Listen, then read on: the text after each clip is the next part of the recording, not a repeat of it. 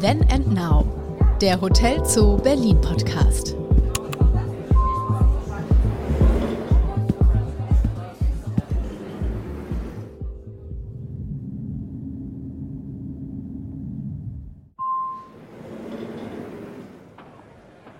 Der Kurfürstendamm, ein Sehnsuchtsort.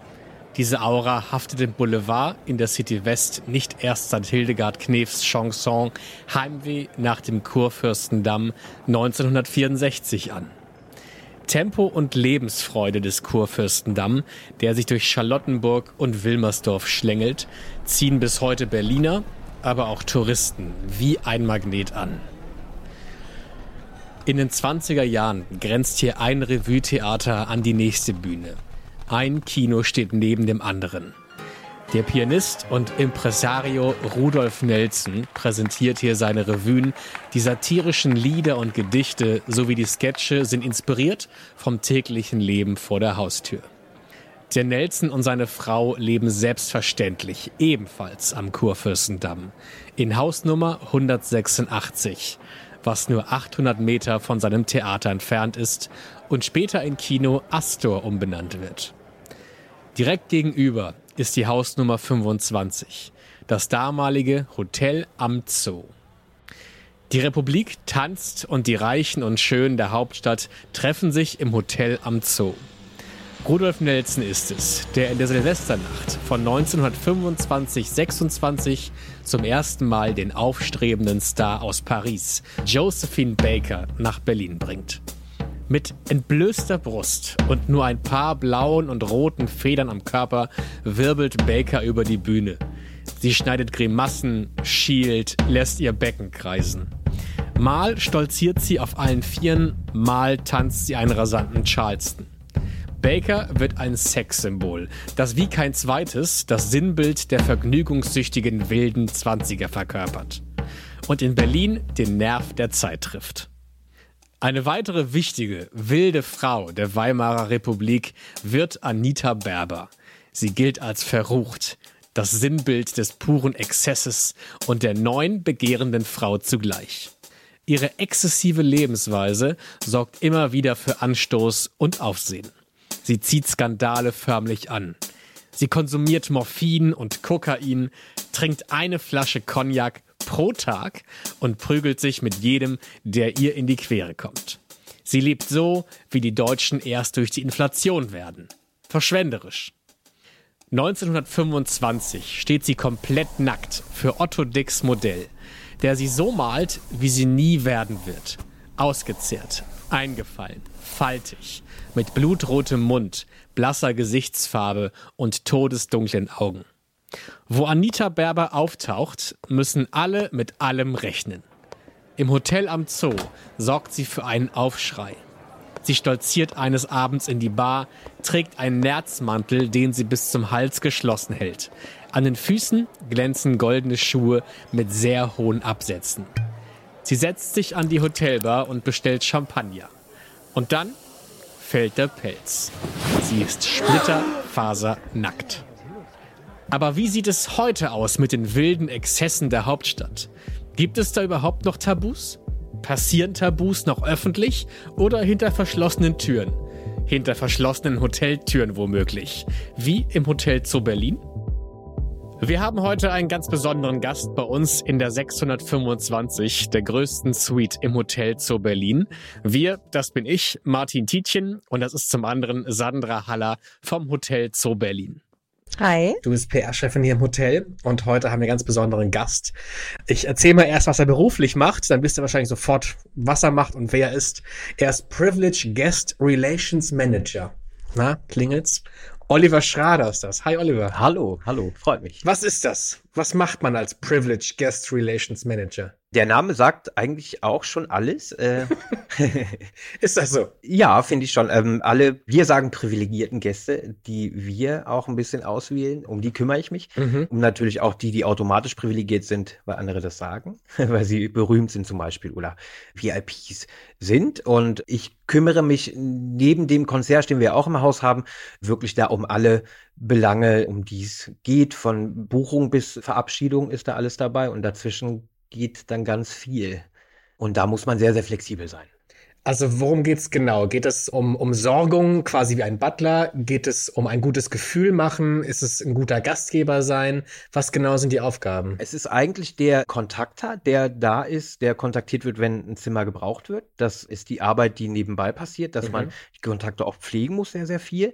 Und dann natürlich, wenn es dazu kommt, dass jemand da ist, dass man auch vor Ort ist natürlich und mit dem Team hier im Hotel dann stark zusammenarbeitet und weniger der Butler ist, sondern wirklich eher Ansprechpartner für alle Belange und dann aber auch Ansprechpartner hier vor Ort außerhalb des Teams, weil bei den meisten Top-VIPs es so ist, dass da nur ein ausgewählter Kreis an Leuten rankommen darf. Und das nicht geht, dass da jetzt, sage ich mal, ein Rezeptionsmitarbeiter oder so ran darf, weil man vorher auch dann Sachen schon abklärt und man auch eine gewisse Schweigepflicht hat bei vielen Sachen, dass die Leute vielleicht offiziell auch gar nicht da sind oder ähnliches. Und das kann man gut umgehen, wenn man jetzt nur einen Ansprechpartner hat, der dann auch ins Zimmer darf oder ähnliches. Sandra, warum glaubst du, ist es wichtig, dass ihr so eine Stelle hier im Hotel habt? Weil ich gehe mal davon aus, das hat nicht jedes Hotel, oder? Das stimmt. Also das hat absolut nicht jedes Hotel. Oliver ist halt die perfekte Schnittstelle zwischen dem Hotel und dem Gast, dem Privileged Guest in dem Fall, und wird halt auch sowas wie ein Freund von unserem Gast und kann dann halt, wenn ein Wunsch aufkommt bei dem Gast, halt auch gleich ganz schnell dafür sorgen, dass er umgesetzt wird. Und dann ist auch nicht die Frage, wie wird das jetzt möglich gemacht, sondern es passiert einfach. Okay. Also eine extra Serviceleistung, die wir haben und eine extra Person und dann halt einfach auch ein extra wie ein Gesicht für den Gast nochmal. Das heißt, der Satz "Nein, das geht nicht", den gibt es nicht bei Olli. Genau, das gibt es nicht. Schwierig, oder? Manchmal gibt es das natürlich auch, das muss man auch ganz ehrlich sagen. Das ist auch eher die Art meiner Arbeit, dass ich auf Augenhöhe arbeite und nicht auf Knien.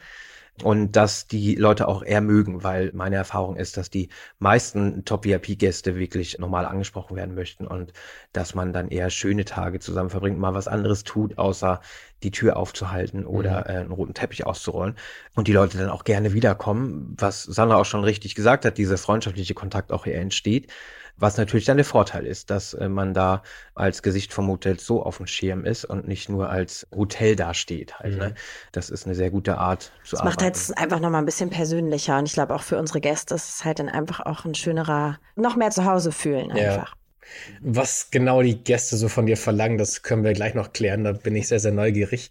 Aber zuerst, Sandra, du hattest es gerade gesagt, erst der direkte Kontakt ja zum Gast. Wie direkt ist das dann? Also können die dich Tag und Nacht erreichen? Haben die deine Telefonnummer zum Beispiel, wenn du zu Hause bist? Genau, also die Telefonnummer kommt eigentlich immer schon zur Buchung oder man hat sie schon vorher gehabt und das läuft sehr, sehr viel auch übers Telefon, über mein Telefon und dann auch 24/7, wenn jetzt jemand da ist, bin ich sowieso dann natürlich auf Abruf. Und selbst wenn ich jetzt nicht im Haus bin, bin ich erreichbar. Und da ist es dann das Netzwerk, wenn es auch Sachen sind, die jetzt nichts direkt mit dem Hotel zu tun haben, die man dann schnell organisieren muss. Und da ist es wichtig, dass man das Netzwerk aufrechterhält und sich dann kümmert. Olli muss sich dann zum Beispiel halt auch über die besten Clubs in der Stadt, muss er halt auch Bescheid wissen. Er wird dann halt auch Sachen gefragt, die Berlin relevant sind, die jetzt auch nicht nur unbedingt das Hotel betreffen, sondern natürlich auch so darüber hinaus. Ne? Was macht man denn heute Abend? Was ist morgen? Wo geht man denn gerade hin? Oder geht man da auch mit? Ja, auch. Wenn es jetzt ein Club zum Beispiel ist, wo man sowieso die Leute kennt, wo man auch jetzt über 3 Ecken an der Tür vorbeigekommen ist, dann geht man auch mit. Also das ist oft gewünscht und ich mache das auch gerne. Aber an eine Geschichte kann ich mich auch noch erinnern, was du auch noch möglich machen musstest. Ich weiß noch, da gab es irgendwie einen bekannten amerikanischen Rapper, der wollte dann irgendwie nachts irgendwie einen Song aufnehmen und dann musste irgendwie nachts ein Tonstudio organisiert werden.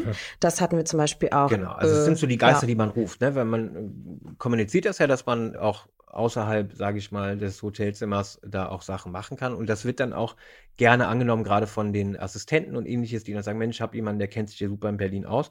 Und da ist es mal das Tonstudio nachts, aber vielleicht auch mal das Latex-Pflegemittel aus dem Fetischladen für das Bühnenoutfit am Abend, was man im Baumarkt kaufen kann, aber auch im Fetischladen. Oder die Echthaarperücke mit Vogelfedern oder so.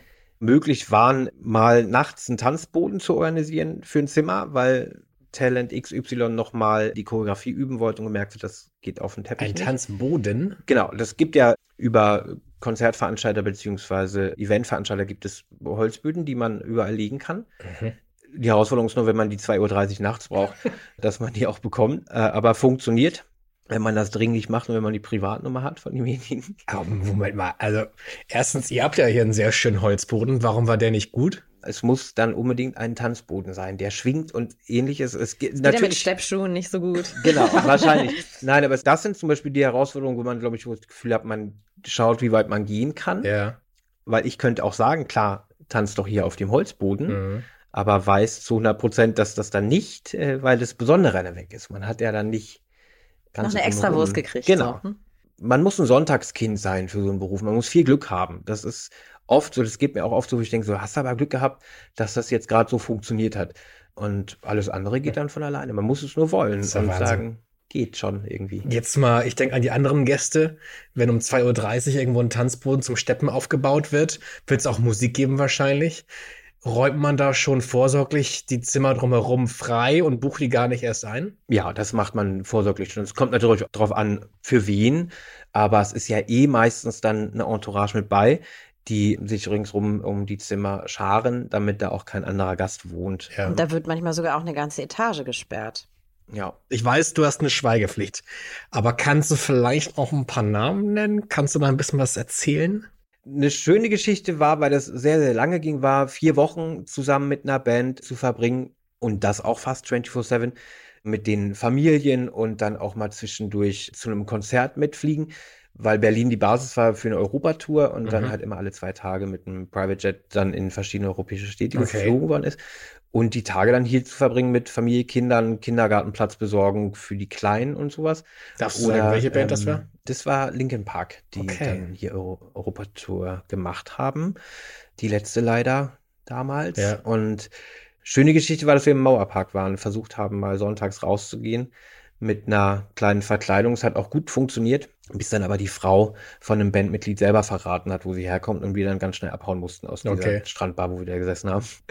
Okay, merkst du aber auch schon beim Einchecken, wenn ein Gast kommt, dass das jetzt sehr arbeitsreiche Tage für dich werden könnten? Beim Einchecken ist die Arbeit meistens schon zur Hälfte getan, weil vorher schon ganz, ganz viel passiert. Und man bekommt vorher Wider geschickt. Wider sind immer so schöne, berühmte A4-Seiten, die man bekommt, wo stichpunktartig drauf geschrieben ist, was der Gast gerne hätte. Und da stehen dann Sachen drauf wie weiche, harte Kissen, extra links gedrehte Mandelmilch, die nicht geröstet ist. Solche Sachen, wo man dann durchs KaDeWe rennt und guckt, wo man die Sachen bekommt und dann versucht, alles umzusetzen.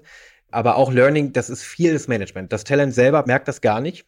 Und die wollen es auch brauchen die Sachen meistens gar nicht. Genau. Die wollen dann glänzen und deswegen mache ich da so eine 50-50-Nummer draus und sage, okay, das ist jetzt wirklich wichtig, da freuen die sich drüber, pack meistens von mir noch was drauf und alles andere wird dann ignoriert und es wird dann auch meistens gar nicht gemerkt. Und wie gesagt, ich bin ja da und wenn dann wirklich noch was unbedingt nötig ist, dann kann man das ja auch noch nachholen. Wir hatten ja vorhin in der Einleitung so schön von den Legenden erzählt, die hier schon mal übernachtet haben und wir haben über Exzesse auch schon gesprochen. Wie würdet ihr heute reagieren, wenn jetzt eine hochrangige Gästin im Nerzmantel in die Bar kommt und auf einmal dann alles fallen lässt? Ich glaube, so einen Fall gab es ja schon mal.